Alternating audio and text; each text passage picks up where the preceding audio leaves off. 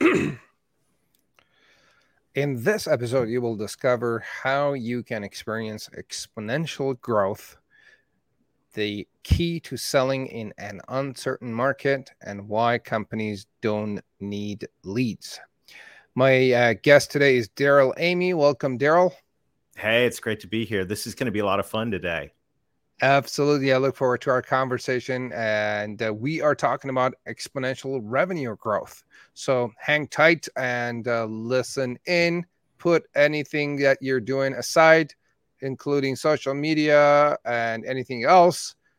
Tune in and make sure you like and subscribe to the channel and share the link with a friend who could benefit from exponential revenue growth, which could be about all of your friends, even if they're established and we're always looking for growth. That's right. And then if you have any questions about what we're doing, put them in a comment and or send it to us later. And the other thing you could do is tag your friend on social media in a comment and have them enjoy this conversation and share the wisdom with them. Let me do the proper introduction to my friend Darrell, and we're going to dive into a very interesting conversation. Darrell Amy helps generous entrepreneurs build engines to grow revenue so they can grow their impact. He is the author of Revenue Growth Engine, How to Align Sales and Marketing to Accelerate Growth. He leads the Build Your Revenue Growth Engine mentorship program and is also leading a group of entrepreneurs to Everest Base Camp with the Revenue Growth Expedition. That is awesome. Darrell serves on the Forbes Business Council. He is the host of the Revenue Growth podcast and the co-host of Selling from the Heart.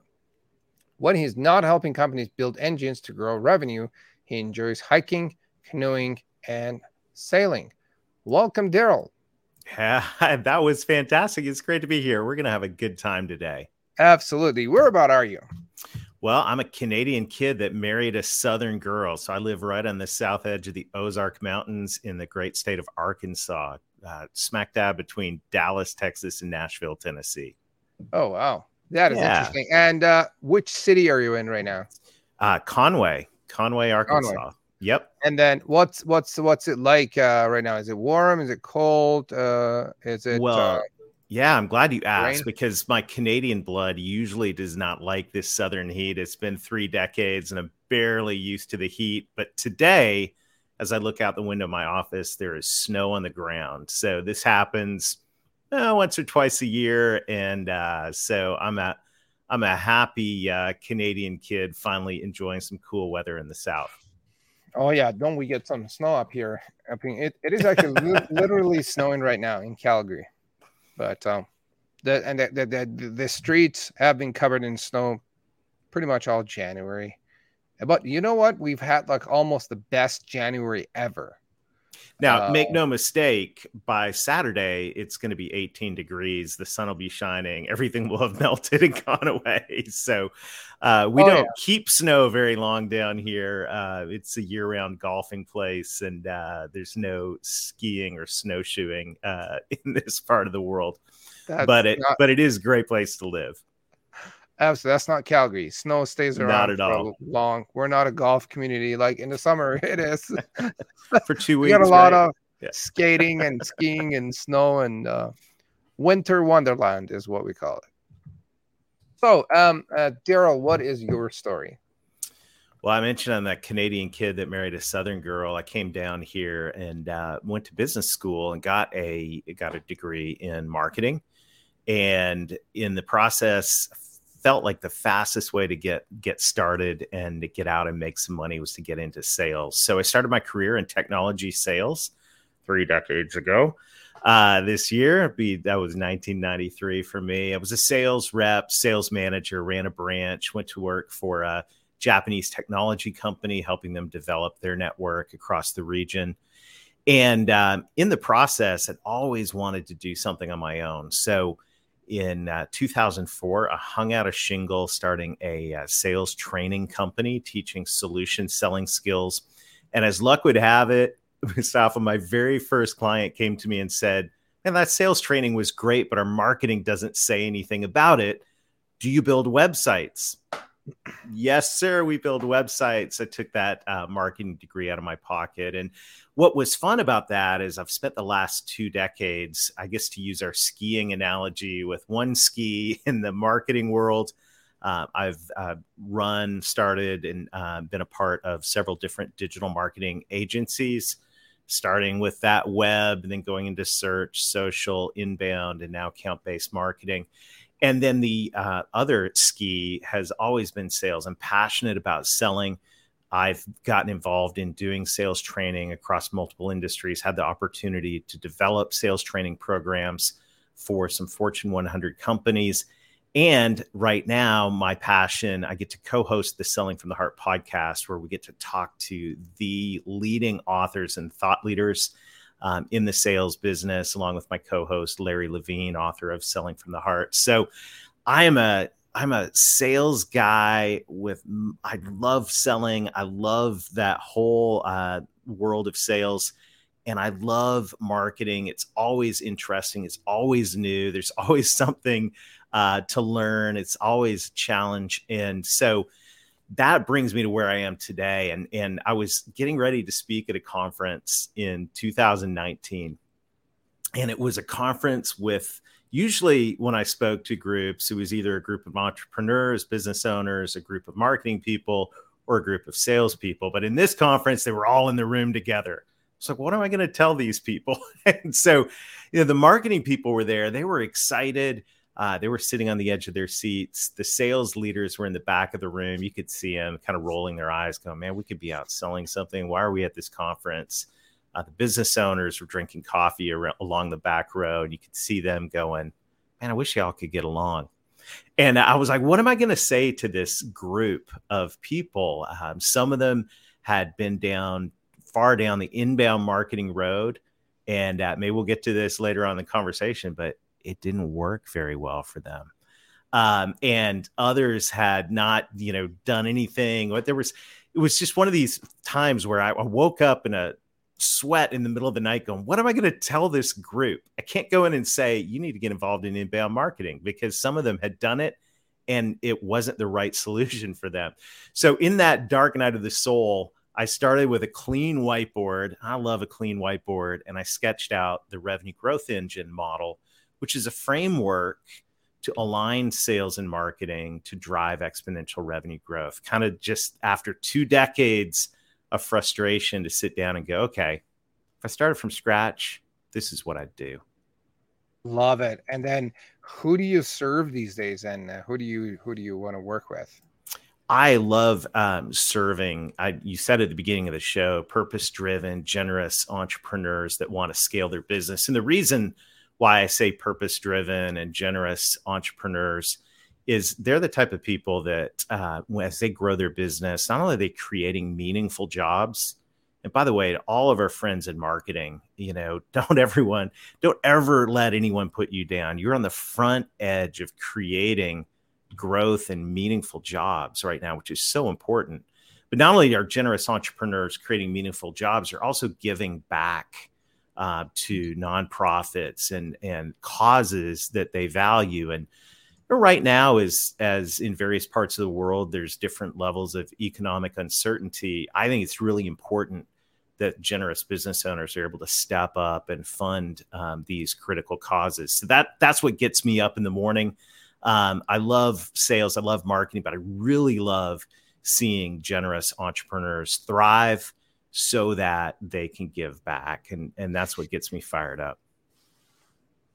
Love it. So we talked about sharing some tips about creating exponential growth. Okay, let me go back actually before. So you said you sat down and you said, here's what I would do if I started from scratch.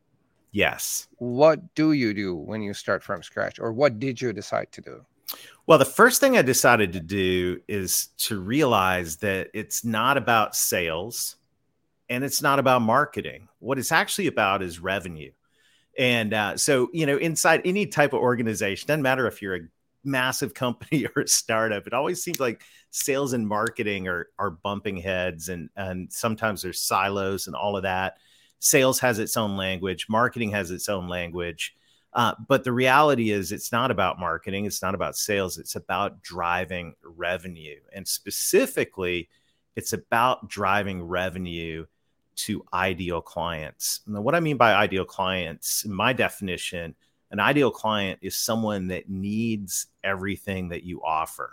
They're the type of client that it's not one and done. It's, we don't close deals, we open relationships, and those relationships keep paying off over time. And so when we look at the goal is revenue and the goal is driving revenue from ideal clients, I'll explain in a moment why that's important. That whole model, the revenue growth engine, said this isn't a sales model. This isn't a marketing model. This is a revenue model. And I think it's really important to use that word. I think the R word is showing up more and more inside companies. You're seeing chief revenue officers.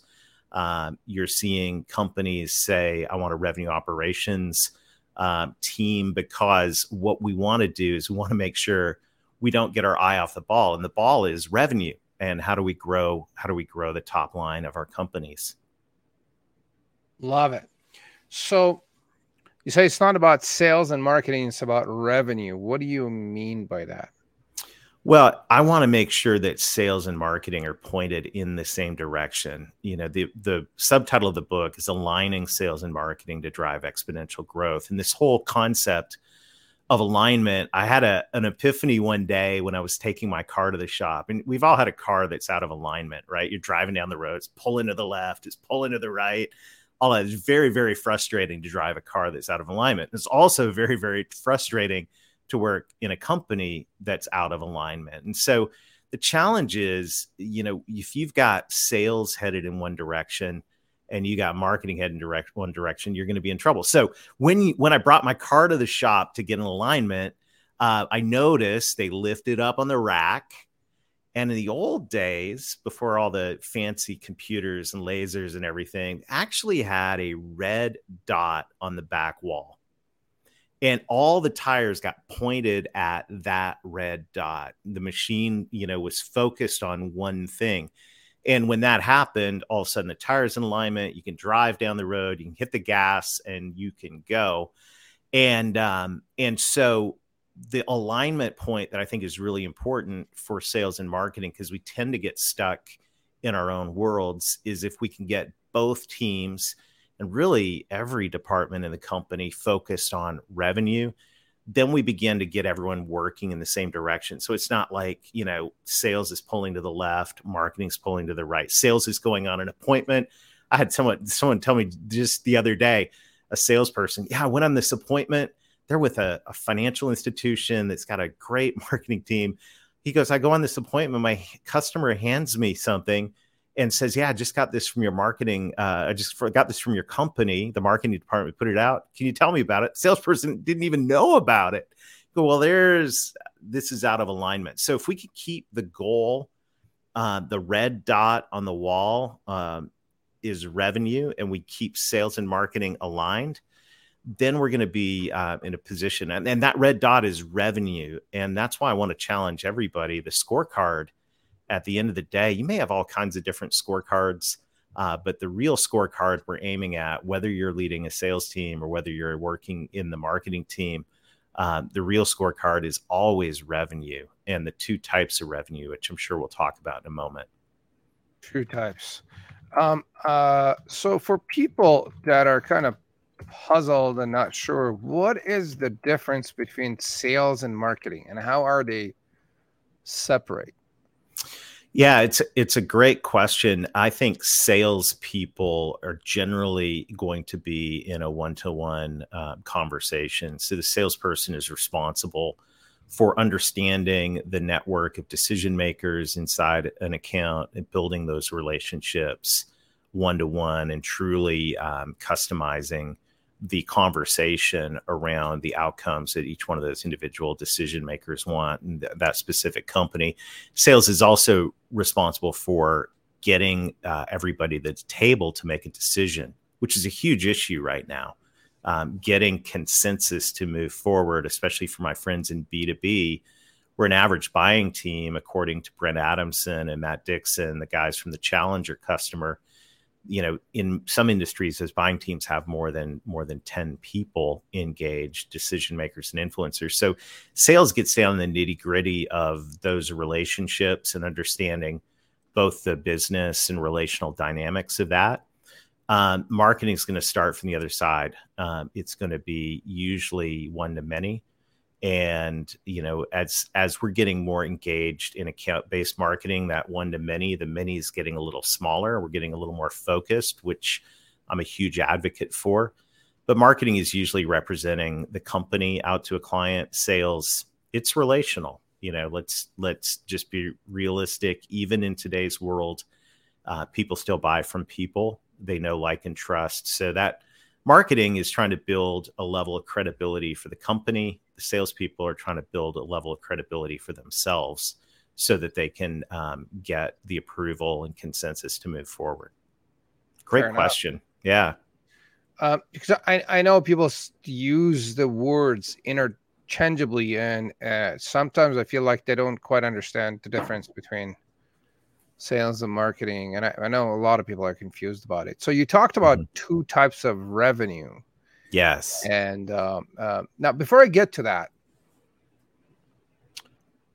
in a no BS term and approach, and in a simple way, are we saying that we're doing all of this sales and marketing to make money at the end of the day? Is that what you're saying? It's all about 100%, revenue? 100%. And, sales and marketing teams are responsible for top line revenue going into a company, period. And that's where, I think there's a tendency to get lost in some of the details of all the different things we have going on, especially in the marketing world. But to my friends in sales as well, we get lost in the details and focusing maybe on one type of revenue instead of both, which we'll talk about here in a moment. But that is, I think it's critical to always remember, we're watching, we got the Super Bowl coming up on Sunday, right? So, the Super Bowl is going to have all kinds of statistics. There's going to be yards per carry, quarterback efficiency, number of sacks. So there's like all kinds of data. I think, Amazon is now warehousing all that data so they can give real-time stats. But there's only one piece of data that actually matters at the end of the day, and that's the score, like who got more points at the end of the day. And to my friends in Canada, when the Grey Cup comes around this summer, it's going to be the same thing. You'll have all kinds of data, but there's only one thing that matters. Marketing's got all kinds of data. Sales has all kinds of leading indicators, but at the end of the day, there's only one piece of data that matters, and that's how much revenue did we drive. And so that's why I'm adamant about this. And I think, just a little aside on this, I know a lot of our friends in marketing, you come across a new strategy, something you believe passionately in, and you struggle to get budget and buy-in from the executive team in your organization. And I would say, if you're struggling to get budget and buy-in, I would challenge you to go, okay, maybe if you can tie this more directly to revenue, you're going to get a little more attention than just, I'm really excited about this new strategy. Anyhow, that's a little footnote on all of this, but we got to remember that revenue is key, and we've got to remember that we're responsible for driving both types of revenue, not just one. Yeah. I think over the years, and I've been guilty of this myself, where I get myself busy doing things, acting and thinking like I'm being productive, and at the end of the day, the cash is not matching my activities. And like you say, if it's not producing money, then I don't care about likes and exposures and views and whatnot if it's not helping me run a business and pay my bills and pay my team and grow that way. Absolutely. You talked about leading indicators. Is revenue the only thing that you track, or are there other things that helps us kind of lead up to revenue? Well, I've been talking about these two types of revenue, and I think this is the heart of the revenue growth engine, and this is the foundation for what I call exponential revenue growth. Because if you think about it, when you think about revenue, there's really only two kinds of revenue. There's net new business. We go out, we get a new logo, we land a new deal, we get some market share. And then there's cross-sell revenue. This is where we land and expand. We grow wallet share inside our current client base. We cross-sell, upsell, all of that. And if you think about it, those are the two core sources of revenue. You go, well, Darrell, what if my company acquires another company? Is that a source of revenue? Well, kind of, but you better keep driving net new and cross-sell. Otherwise, the executive team is not going to be very happy. But here's what I've noticed. Two observations. One is when you get both net new and cross-sell going at the same time, you get a hockey stick approach. If you can drive, it's very interesting. And on our website at revenuegrowthengine.com and the toolkit, we have it's a really simple spreadsheet. I call it the Exponential Growth Planner. And if you take net new, and your measure for net new business is how many customers do we have? Really simple. How many customers do we have? And let's say we grow that by 15% year over year. You got 100. At the end of the year, you have 115. What's our revenue per customer? That's the measure of cross-sell effectiveness. Because if you're selling more to your clients, your revenue per customer is going to go up. If you could grow that revenue per customer, if you had the right systems and processes in place and could grow that revenue per customer by 15%. What's incredible is if you get both of those going at the same time, you actually double business, you double revenue organically in less than 3 years. Now, the challenge, though, the second observation, so that's exciting, by the way, and the entrepreneurs and business owners that I talk to about exponential revenue growth, that gets them excited because they go, wow, modest growth in net new number of customers and compounded with modest growth in revenue per customer, literally can put us in a position of doubling our business in less than 3 years. Keep that cycle going, and in a decade, you've doubled, and doubled. I mean, the revenue is really exciting, right? All of a sudden, a $10 million business is an $80 million business in a decade through organic growth. Problem is, and here's the challenge, and this is why I'm so passionate about the revenue growth engine for companies that want to grow, is that typically most companies I've been into and talked with, they tend to be good at one or the other. They're either good at going out and landing the new deals, or they're really good at managing their current client relationships and growing that revenue per client. But it's been a long time since they sold anyone new. And so what I would say is, first of all, I'd ask everybody, gut check, real honest answer. What are you better at right now? Are you better at net new? Or are you better at cross sell? And then look at the area where you're not good. Keep doing what you're doing in the area where you're good. But in the area where you're not good, put some focus there in terms of processes, systems that you can put in place to ensure that, if you're good at net new, put systems in place to ensure that you cross sell. And the whole last half of Revenue Growth Engine shares ideas and systems you can put into place. Flip side, if you're not good at net new, you're great at cross sell, put processes and systems in place for net new. And this whole thing about modest gains in each one of those areas, 12, 15%, you'll see that in the spreadsheet in our free toolkit at revenuegrowthengine.com.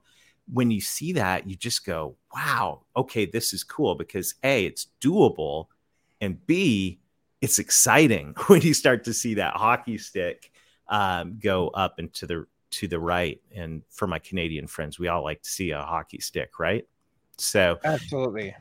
Yeah. So that's exponential revenue growth. You know what I love about what you just said is, like you said, you're going to double your business in 3 years. You didn't say we're going to 10x it in 3 days. Well, yeah. Come on. Anytime you see someone that says they're going to 10x your business in 90 days. I've got the formula and to do 10x your business in 3 days. And I'm like, why don't you just do it yourself? Why are you selling this? Yeah. When you're scrolling through Facebook and you see that, you should unfollow. But exactly. Those people usually aren't your friends. That's usually sponsored content. But the whole thing is, if you look, and this is a sensible, I call it in the book, I call it aggressive but realistic goals. Because look, when it comes to setting revenue goals, most companies do one of two things. They either do the spaghetti on the wall approach. They're sitting in their annual planning going, oh, what do you think we can do this year? And they go, I don't know. And the entrepreneur goes, well, I think, we can 10x it. And then the operation finance guy goes, well, I think we can grow it by 3% or whatever. And then they come up with some number in the middle, but it's has no basis in reality. And you know that when you get to June or July and you're reviewing the numbers and you're not hitting them and someone goes, well, that wasn't realistic in the first place. How many times have we been there? The other way that companies set is here's my prop right here. I call it the ruler method, right? So we'll take a look at what we did this year. We'll put a little ruler on it and we'll set our revenue goal. Well, that's conservative. But let's be honest. Number one, the industries that we're all selling into are changing rapidly. It's a very dynamic marketplace. So, is that even a great place to start? And the second thing is, you may be leaving lots of money on the table. So here's how I recommend you set goals. And, for marketing friends that are listening in, this is a great one to bring to the executive team.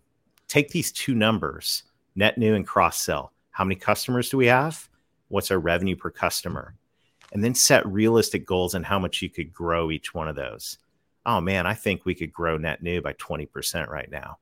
And I think if we, put the right systems and processes in place, we could grow our revenue per customer by 15%. Okay, then do the math and add that up. Now that goal is going to seem aggressive because when you start compounding things, it gets kind of exciting, but it's going to be realistic because it's based on some actual numbers. And this gives businesses, business teams, leadership teams, a way to have a reasonable discussion about the business goal, and then also to be able to track it. How many customers do we add? Hope we kept our current customers too. And how many, what's our revenue per customer and how are we doing? That's going to show me the health of those two parts of the business. Love it. Love it. Love it. So about like 10, 20% a year compounding over 10 years. That's like the long, sometimes if not all the time, I say we got to slow down to speed up. Yes. And I've seen people that, they 10x over 90 days, but they can't handle it. And they just crashed right back down and they have a bunch of unhappy customers. And then, it just doesn't, it barely ever works. Well, I've seen people doing it, but here's the deal. You can outkick your coverage, to use another football analogy, right? You can set yourself up so you grow too fast, and so every business has a limited amount of operational capability to deliver. Doesn't matter what you sell, whether you're a services company or a product company. There's only so much inventory, if you will, to sell. So who are you going to sell it to and who are you going to target? The next thing we talk about in the Revenue Growth Engine book, and I'm very passionate about this, is understanding your ideal client. Now, an ideal client is someone that needs everything that you offer and can buy everything that you sell and aligns with your company's values. They've got a lot of potential yield or value, and they're a good fit. Why is that important? Well, if you've got a limited amount of capability to deliver, wouldn't you want to focus on the types of clients that have the opportunity to develop a long-term relationship with you and that are actually going to appreciate you? How many times have we bent over backwards in our business to try to make a square peg fit in a round hole? And we've, done all kinds of things. And then the customer just leaves at the next opportunity. You go, wait a second. So I'm an advocate for understanding who your ideal clients are. We walk you through in the book how to develop an ideal client profile. It's not always your biggest clients, but it's the best fit clients that align with your business. And what we do in the book as well is we challenge you to discover the 10-year value of an ideal client.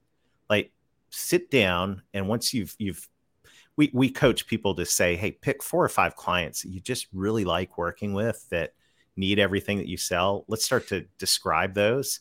And then let's ask the question, what if these ideal clients bought everything they could buy from our company over the next 10 years? Now, I know. In marketing, we're supposed to do lifetime value of the client. My opinion of that is that's too slippery. I want to know next decade, what could they buy if they were all in? Plus, once we know what they could buy over the next decade, I just moved the decimal one place over. Now I know their annual value, which is easy math, which is good for a recovering sales guy. So I look at the 10-year value of an ideal client. And what I've discovered, and I've been in large businesses, small businesses across multiple industries all over North America. And on average, an ideal client is worth 20 to 30x your average client. Darrell, how much is our average client worth? Easy math. Total annual revenue divided by your number of clients. That's your average client value right now. It's your measure of cross-sell effectiveness. So if we can understand who these ideal clients are, then what we do is we focus our sales and marketing efforts on these ideal clients. We focus our message around the outcomes these ideal clients want. And we ensure that, for the sales team, hey, you can call on whoever you want. We'll take an order from anyone, but 100% guaranteed you're going to call on these ideal targets, ideal prospects. That's how it works around here. Well, I don't want to call on that ideal prospect. No problem. We'll assign it to somebody else. But 100% of the time, they're going to hear from us. Same thing in marketing. We'll talk about marketing 100% engagement targets here in just a second. This one's a little controversial, but hey, we're having fun. But that's where we go, okay, if we're going to drive exponential revenue, we need the type of clients that can buy everything that we sell. And that's where an ideal client is that type of person. So I'll take steady growth with ideal clients over 100x selling to the world when I can't even deliver. No one's going to be happy. And 3/4 of them are going to leave anyways. I'll take ideal clients all day long because they're the ones that when you see their caller ID on the phone, you don't have that hesitation and go, oh, do I have to take this call? You go, I look forward to talking to them because they're a good fit. Really, really, really powerful we can spend the rest of the show talking about ideal clients. I'm passionate about this. And I think when you start to add up the 10-year value, that's in our toolkit as well as a spreadsheet to add up the 10-year value of an ideal client on our website. And it's like every time I do that with an executive team, we'll have the owner, the CEO, sales leaders, marketing leaders in there, and we add all that stuff up. Without fail, there's jaws on the table going, whoa. I had one recently we did where their ideal client was literally 100x their average client. There's where you want to see the 10x and the 100x. Yep. Oh yeah. Don't go after 10x growth. Go after 10x clients. Oh yeah. Yes. That's like I may trademark that. That's good. Sure that right there, right? Don't go after 10x growth. Go after 10x clients because when you bring those clients on, they're going to give you the growth if you have the right 100%. Systems in place. And I'm a huge fan of the 80-20 principle. And those are probably the top 20% of your customers that give you like 80 or 90% of your sales. And like you bring in one extra customer and that would like double, triple, 5x or 10x your sales. And it's much different. Same type of effort, but yeah, if you take a look, and this is another great exercise, get your list of current clients and the revenue they did with you over the last year or 5 years or whatever time frame you want. If you got 100, carve off the top 20% and add that revenue up. Vilfredo Pareto, that Italian economist, he's never wrong. And if he's wrong, it's because it's like 95-5, not 80-10. And this is where we got to understand who our ideal clients are. And if we do who our ideal clients are, we know who our ideal prospects are. And then we don't need leads anymore because we already know who our leads are. What we need is engagement with those ideal prospects. Absolutely. You talked about and you touched on the revenue growth engine. Tell us more about it. Well, if you think about the concept of an engine, every business has a revenue growth engine. It's the sum total of your sales and marketing processes that drive growth. And whether you're a startup working in a coffee shop or whether you're a global 100 company with offices on every continent, you've got a revenue growth engine in your business. The problem is, or that gets the question is, how many cylinders does your engine have? I got the idea for the book, actually the whole concept of revenue growth engine one day as I was mowing my lawn. And you go, Darrell, aren't successful people supposed to hire someone to mow their lawn? Like, haven't you been to any kind of seminar? And I'm like, I know. But what I like about mowing my lawn is I can sit on my 60-inch zero-turn lawnmower, and for 35 minutes, nobody can call me. I can listen to great podcasts like this and get great ideas. So I'm puttering across my lawn. And then when you're done, of course, when you work in marketing, you don't always see the results right away. But my lawn, ooh, it looks good when I'm done with it. So anyhow, I'm puttering across my lawn, and I see my car at the end of the driveway, and I realize my lawnmower has an engine and my car has an engine, but they're very, very different. Now, I looked it up. My 60-inch zero-turn lawnmower has a 24.5 horsepower engine. Great for a lawnmower. Not good if I want to get on the freeway, right? My car, 330 horsepower, turbocharged. I don't know what the 0 to 60 or 0 to 100 kilometers an hour for my Canadian friends is, but it'll get you there fast. And so what I realize is every business has a growth engine. The question is, how many cylinders does your growth engine have? How much horsepower is in there? Is it firing on all cylinders? And in the case of most businesses, are there cylinders missing? And that's what I wanted to be able to do with the revenue growth engine, was to put a model in place that you can almost lay down on top of your current business and see, that's missing, or we should improve over here. Because when you get the engine firing on all cylinders, that's when you can accelerate. And I don't know about you, but I like accelerating. So I want the business to accelerate, just like I want my car to accelerate. And the more powerful your engine, the faster you're going to be able to grow. For sure. And the term firing on all cylinders is something I've been thinking about actually for the past week or two. Like, I'm thinking, what if my business was firing on all cylinders? What if this thing was firing on all cylinders? And it just makes a difference. If one or two of your cylinders are not firing, or they're half firing, you would be in trouble. Yeah, you would. I was actually putting some videos together last week for a new website, and I was thinking about back in the day. I used to have a 6-cylinder SUV. It was a Toyota 4Runner, and I had a ski boat. I love boats. I think you said that in the introduction. And so I live right on the south edge of the Ozark Mountains, and there's lots of great, beautiful lakes here. So anyhow, my boat I could pull to the lake, put in the lake, have a great day and all that. Then I got another boat. This next boat was a little bit bigger, because that's how it works, right? So a little bit heavier. And I'm pulling that boat to the lake with my 6-cylinder truck, and I get about halfway up one of these big hills, and I just have that sinking feeling going, I might not make it to the top of this hill. I need a bigger engine. And so I quickly discovered that if I was going to keep that new boat, I was going to have to get a new truck with an 8-cylinder engine, and which I did. And I think this is kind of the evolution of a business. As your business grows and hits different plateaus on your way up, every time you hit one of those plateaus, I think it's a sign that you need to reevaluate your engine. The 6-cylinder engine may have been great to get you to where you are right now, but maybe it's time for a 8-cylinder diesel, or maybe it's time, for a tractor trailer or something bigger. Because the reality is, at every point along the way in the evolution of your business, this is where you need more and more horsepower in your engine. Absolutely. So what are some signs that you see in your sales and marketing that you should be aware, and those are signs of your cylinders not firing?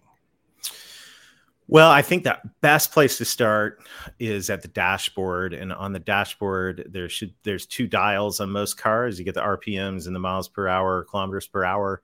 The two dials on your revenue growth engine are what we talked about earlier: net new business and cross-sell business. So are we growing net new, and are we growing revenue per client, cross-sell business? I think that's where you start, because the reality is there are a lot of businesses that are growing, but when you pull, kind of look at the dashboard from that perspective, they're really healthy in one area and maybe not so healthy in the other. So that's where, to me, where you get the clue, the indicators that you go, okay, I think we need to look at our cross-sell revenue. Now you can start to look and go, okay, well, let's look at that from a sales perspective, and let's look at that from a marketing perspective. From a sales perspective, throughout that client life cycle, you've got onboarding, right? Are your salespeople turning in an order and then bye-bye, see you later? Or are they engaged, realizing they don't close a sale, they open a relationship, and they're engaged throughout the onboarding process in such a way that sets up regular, periodic, quarterly business reviews in a way that sets up a renewal process, possibly. And so that they're developing that relationship with the client, continuing to add value, and are growing inside that account base, and getting referrals along the way. The marketing side too, if your revenue per client isn't looking that great, you start to go, okay, well, marketing. You go, well, where's your marketing time and effort being spent? Is it with generating net new leads, or is it with engaging with current clients to drive cross-sell revenue?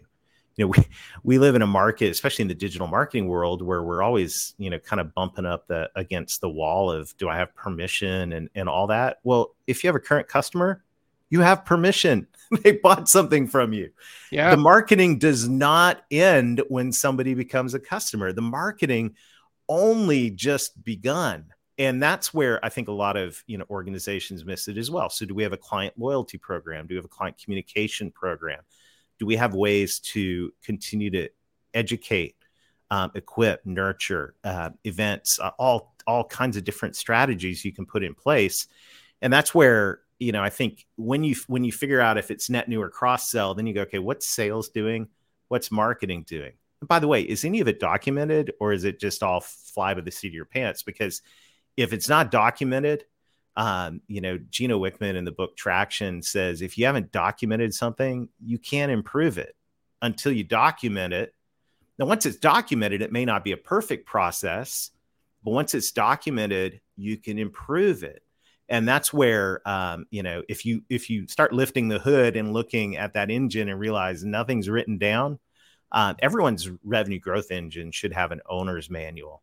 And in the Build Your Revenue Growth Engine mentorship program, that's what everyone does. They actually build an owner's manual throughout that program for their revenue growth engine, so that they can hand it to a new person on the sales or marketing team. They can hand it to their marketing partners that they work with, and to go, this is what we do around here. This is how we do it. Now, if you want to make recommendations to improve it, awesome. But for most companies, they don't even have it documented. So imagine buying a car that didn't have an owner's manual or a repair guide. Imagine buying a car that someone just put together in a factory and said, here you go. And when it stops performing, you go, that's a bummer, right? What do you do? Well, that's not how it works. If you have an engine and it throws a certain code or a certain light comes on, you know what to do about it. I think if you have not documented your net new and cross-sell processes for sales and marketing, then you need to do it. And I think that's where you start, because even in that, in documenting those, you're going to be able to go, oh, wow, we could fix that. Or you go, wow, the emperor has no clothes here. They were just, winging it. And so that's where this whole concept of an engine is a flywheel, right? In Good to Great, Jim Collins talks about the flywheel of business. Yeah. Sales and marketing are not one-time events. What we need to be looking for is, where can we create those flywheels? For sure. I'm a huge fan of Good to Great. And I'm a huge fan of his graph. I don't know if we're talking about the same thing, but and I'm looking at the book right now. Me too. That's funny. He says, where you want to be is a common denominator between your sales driver and what you love to do. And I could be wrong, and I'm just going by my memory, and what the customer is asking for. That middle part is where you want to be. Mm-hmm. And are you talking about the same graph?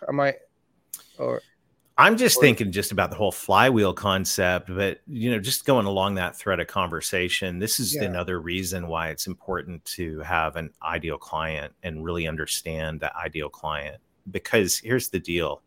There's a lot of noise out there. I think we all know this. 3,000, 3,500 messages a day that we're all exposed to, from billboards, banner ads, YouTube advertisements. Why can't I watch a YouTube video without 2 commercials? We have all these. So of course, we filter stuff out, right? We have massive filters. Otherwise, we go insane. And the only thing I think that gets through those filters are ideas related to the outcomes that we want to achieve. And so the problem with a lot of marketing right now, in my humble opinion, is when you try to market to the masses, you end up being so generic. I call it marketing mush, right? You end up saying things like, our business, when you work with us, we can help you be more productive, more efficient. We can help you drive cost efficiencies and improve security. Meaningless. It doesn't mean it. It sounds great, right? It's great business jargon. It means absolutely nothing. It's like static noise, right? The old days when you had the little knob on the car, right? And it just gets tuned out. When you understand who your ideal client is, you can create a focused message. So you can talk to your current ideal clients in this current environment, February 1, 2023, what's going on? And, I watched this happen during the pandemic when it first, a big, massive shift in the world. Companies were, in 2019, selling, for the most part, the exact same products that they were selling in 2020. But buyers, in a lot of cases, were buying something totally different, because buyers don't buy products and services. They buy the outcomes those products and services enable. And Gartner, the tech research company, I've done most of my career in tech. Gartner said in 2019, everyone's looking for scalability, rapid growth, all of that. All of a sudden in 2020, same products.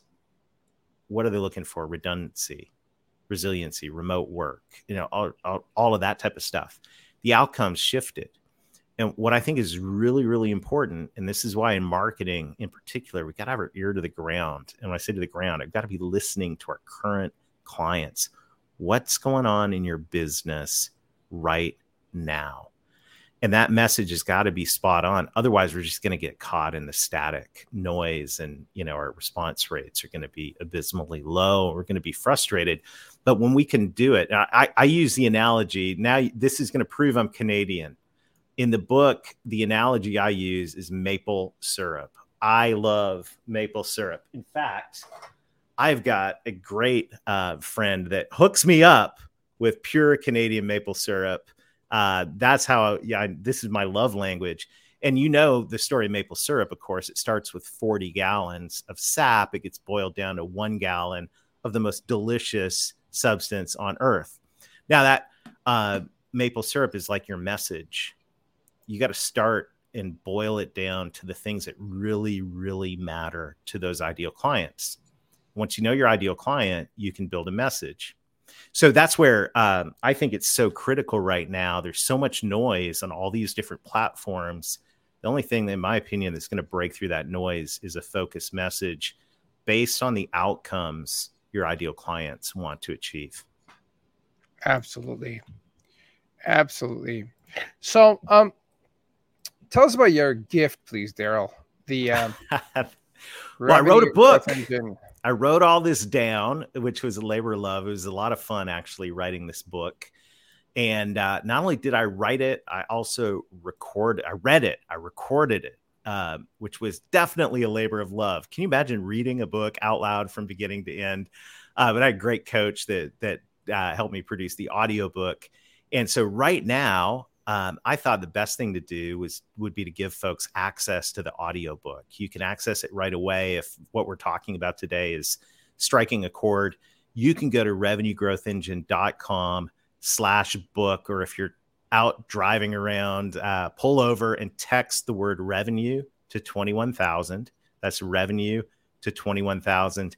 And you can get immediate access to the Revenue Growth Engine audiobook. And I'll walk you through the concepts we've talked about today: exponential revenue growth, ideal clients, your focused message plan, and all the different cylinders of your revenue growth engine. And when you get the book, I hope you connect with me. I'd love to get to know you and what's going on in your business. We're always sharing things on my LinkedIn profile. I share a lot of concepts. I'm always looking for new ideas. So I love mixing it up out there. But yeah, I encourage everyone, grab a copy of the book. It's my gift to you.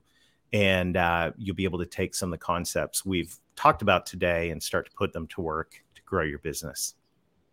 Fantastic. So, gang, to get access to Darrell's Gift Revenue Growth Engine audiobook, have you narrated it yourself, or did you have someone else? I did. I narrated it from beginning to end. Yeah. Good. So it's narrated by the man, the legend himself. Go to revenuegrowthengine.com/book to get this audiobook. So Darrell, you talk about, we said people don't need leads. Companies don't need leads. That's a big claim. What do you mean by that? Yeah, this one always grabs some attention. So here's the deal. So, and I've lived in this world between sales and marketing, right? So sales is like, you're not giving us enough leads. So then marketing, we generate a bunch of leads. And then what do salespeople go? These leads are garbage, and it goes back and forth. And I just want to say, stop it. Just stop it. If you know who your ideal client is, then you should be able to know who your ideal prospects are. And especially in the world of B2B, where you can narrow that down to a specific list of companies that you want to work with. I don't need leads. I already know who my leads are. I need engagement with the decision makers and influencers in those accounts. So what I say is, look, let's stop. It's great. Interestingly, most of the things that you do for account-based marketing are going to drive inbound marketing, but let's stop waiting for fish to swim by and nibbling on something. And let's take this list of ideal prospects and let's go get them, right? From a sales perspective, we have a target account program backed up with prospecting sequences and a whole cadence and documented process. From a marketing perspective, this one's a little bit different, but I want to challenge everyone to think about this. Let's say you had 1,000. So on sales side, we'll finish the sales side. What I'm going to aim for is 100% coverage. Every one of these ideal prospects hears from our sales team on a regular pre-agreed upon cadence, once a quarter or whatever that is. What if we flip that to marketing and said, okay, look, of course, we'll fish swim by, grab something off the website. That's great. We'll nurture them, flip them into leads. But these 1,000 companies that are ideal prospects, let's set a goal of 100% engagement with them so that we have some type of engagement with them that we've at least pinged on their radar once a quarter, let's say, or whatever thing. Now, are we ever going to get to 100%? Of course not. But in the world where we're measuring like email open rates in the single digits and, back when you could hope to measure click-through rates and different things like that, this flips the whole thing on its head, because what we're aiming for is we're aiming to say, look, once again, we'll take a lead from anybody, but these ideal prospects, the list, these 100,000 companies, 5,000 companies, whatever that is, they will, our goal in marketing is, even if, we can send emails, we can send text, we can do banner ads and paid ads and retargeting. We can do all kinds of stuff. But even if we have to send them a FedEx package, to get their attention, we're going to get on their radar. And to me, what that 100% engagement thing does is it opens the minds of all of us in marketing to go, okay, how could I pull this off? Because these are the companies that need to know the name of our business, and in the world, you don't have a marketing budget unless you're Nike or Coca-Cola. You can't boil the ocean. You've got to be focused. So how can we focus on getting on the radar of the decision makers and influencers in these 1,000 companies? And I think the whole account-based marketing movement is heading in the right direction on that. And to me, the biggest thing there is just that philosophy of saying, hey, this is who we're going after. Let's go get them, rather than, well, we just didn't get a lot of web traffic. Okay, well, those days are gone. And that's where we had a lot of companies. I talked at the top of the hour about companies that had tried inbound marketing. And I'd sold it to him. I was really good at selling inbound marketing. And so I'd sold it to him saying, hey, we're going to answer people's questions. We're going to get found online. We're going to get search engine placement when someone's looking. But I had this nagging realization in the back of my mind that for everyone that's looking actively for the solution that your company offers, there's probably 20 people that need what you offer that aren't out there looking for it yet. And so we need to go engage with those people. Absolutely. So there's a question in chat about this engagement piece. Darrell says communication has to start somewhere. Providing a way to connect with an awesome way is an awesome way to do that. From the marketing point of view, can you talk about why you choose to go the book route? And also, once you have someone in your circle, how do you keep them engaged? It's a great question. Well, so I think a book, this is my perspective, and there's always multiple perspectives on this. A book is high value. And to me, it's low cost, right? The book's been produced. An audiobook doesn't have a cost of distribution for me. And also, and by the way, for a long time, we've done just pay shipping and handling on the book, and I'll send you one. And by the way, if you want to do that, I'm happy to send you a book, a print book. But there's a delay. So by the time the order comes in, I send you the book, you get it a week later, you've long forgotten about that Canadian guy that lives in the South that talked about some kind of revenue motor or something. So with, I like the audiobook. It's instant gratification. It is immediate.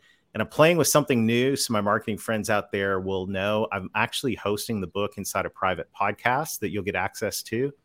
And inside that private podcast, I've got it hosted on a platform that does dynamic ad insertion. So as you're listening to the book, at the end of each chapter, I can have calls to action. So just literally just set that up last week. So I didn't even have all the calls to action and all the chapters yet. So I'm curious what y'all think about that when you hear the book. But the idea is now we'll be able to drop that inside someone's podcast player. They can listen to the book. There's calls to action. I can change those. And if I want to drop a bonus item in there, in the future, it's going to pop up in your podcast feed. That's what I'm trying. So that's where, and once they're in, you'll notice you'll go into a funnel. We have a masterclass. We have the Build Your Revenue Growth Engine mentorship program where we work with a company and walk with them for an entire year through the process of building the core part of their engine, their net new, their cross-sell, and in the fourth quarter, all the cadences they need to put in place to keep it upgraded. Fantastic. Yeah. Fantastic. Darrell, give us a 30-second or less simple marketing strategy that people could use right now and see some results rather immediately. I like client education. And I can do this in 30 seconds. You can get a learning management system. There are a dime a dozen. They're everywhere. You can take courses and teach your clients how to use your products and services in those courses that you create. And in the process, set yourself up for cross-sell and deliver a better customer experience. So I don't think a lot of companies are doing this yet. I really love the idea of getting a learning management system and building a client education system. You've got immediate opportunity to go out and start cross-selling, but you're doing it through education, which I'm a Jay Abraham fan, paradox of knowledge. The more you know about something, the more questions you have. We're going to go get it answered. So I say for a lot of companies, set up a client education portal and start marketing your clients by teaching them. How about that? Love it. Let me ask you a few personal questions, if that's okay. Sure. Bring it on. And these are we need simple questions, simple responses. What's a new thing you have tried recently, big or small? Trekking. I got to trek to Mount Everest Base Camp last year. That was a big leap for me. Mount Everest. Unfortunately, we're running out of time, but that I would have loved to just talk about that. Maybe next round. We'll talk about Mount Everest. That's right. When you get the free book, you're going to learn about an all new program I'm rolling out tomorrow, which is the Revenue Growth Expedition, taking 12 entrepreneurs to Everest Base Camp. So as part of our program. He's taking 12 entrepreneurs to Everest Base Camp. When is this happening, Darrell? It's going to happen November 1st through 15th. It's going to be 12 participants in our Build Your Revenue Growth Engine program. So yeah, I'd love to come back and talk about that because it was a lot of fun. It also created a massive buzz for my company. So I want to be able to get that for a dozen other entrepreneurs. Great ideas. Great idea there. Give me 2 of your favorite books. I like The Experience Economy by Joseph Pine and James Gilmore. And also for your sales team, I want to introduce you to Selling from the Heart by Larry Levine. And I can't give you the sneak preview of the book he's releasing later this year, but just get Selling from the Heart and you're going to see another book coming out right behind it that is dynamite. Very nice. What's one advice that made a big impact on your business or life? Get clear on your values and your mission. I think when you do that, it really helps you understand how you focus your effort. And this goes for entrepreneurs, but also goes for my friends in marketing as well. If you're going to get up in the morning and work all day, you want to be promoting something you actively and passionately believe in. So I think get clear on that. Love it. Darrell, if you had a Facebook or a Google ad where everyone around the globe with access to internet could see, what would your message be for people of Earth? People of Earth, chill out. It's going to be all right. How about that? It's going to be all right. Love it. Don't take it too hard on yourself. That's right. That's right. Darrell, this has been an amazing conversation. Thank you very much for sharing all the knowledge and the wisdom. Is there anything that you maybe would have wanted to talk about that we didn't get a chance other than the 2-hour story about Mount Everest? Well, we could talk about Mount Everest. We could talk about hockey. We could talk about all kinds of great things. But it's been so much fun being here, and we can keep the conversation going on LinkedIn. So when you get a copy of the book, you'll also get, you'll see text messages coming back to give you a link to the book. So you also see some SMS marketing in action. One of those SMSs is going to have my LinkedIn profile. So please connect with me. We'll keep the conversation going. Absolutely. So gang, don't forget to download his book. To get that, you can go to revenuegrowthengine.com/book and get the audiobook from Darrell.